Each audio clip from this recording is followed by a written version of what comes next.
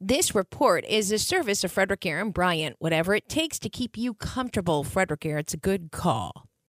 Now, from the News Radio 930 Auto Spa Express News Center, this is WFMD News. Frederick County is receiving over $1 million in federal funding from the U.S. Department of Transportation. This funding is part of Maryland's Safe Streets and Roads for All program, which aims to eliminate traffic fatalities and injuries on all Maryland roadways by 2030. 17 counties and municipalities in the state will receive a total of more than $28 million. Those selected include Frederick County, the city of Brunswick, Howard County, Montgomery County, the city of Rockville. The funds come from the fiscal year 2023 budget. To read more, go to our website at WFMD.com. There will be a new broadband service provider in Frederick County last week. The county council unanimously approved a franchise agreement with Chantel. Under the 10-year agreement, Chantel will provide broadband access within its franchise area where it's lacking. The council didn't receive any briefing on the agreement, and no one testified at a public hearing. Councilman M.C. Keegan-Air was concerned about that, but said the agreement has some good points.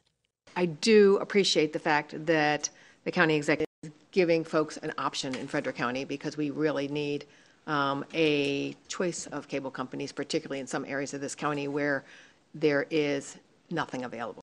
The county has a similar franchise agreement with Comcast, and this agreement with Chantel will not affect that. To read more, go to WFMD.com.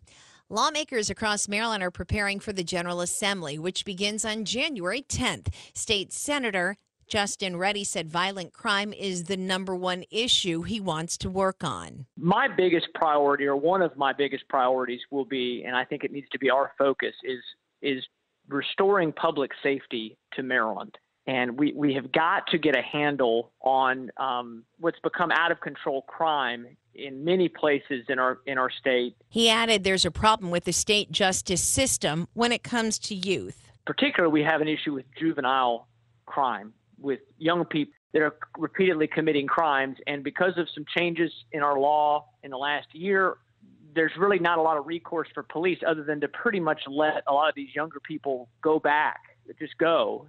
Reddy represents District 5, which encompasses the western and southern parts of Carroll County, as well as a part of Frederick County. To read more on local stories, go to our website at WFMD.com. I'm Diana Gibson on Mid-Maryland's News Radio Center, 930 WFMD.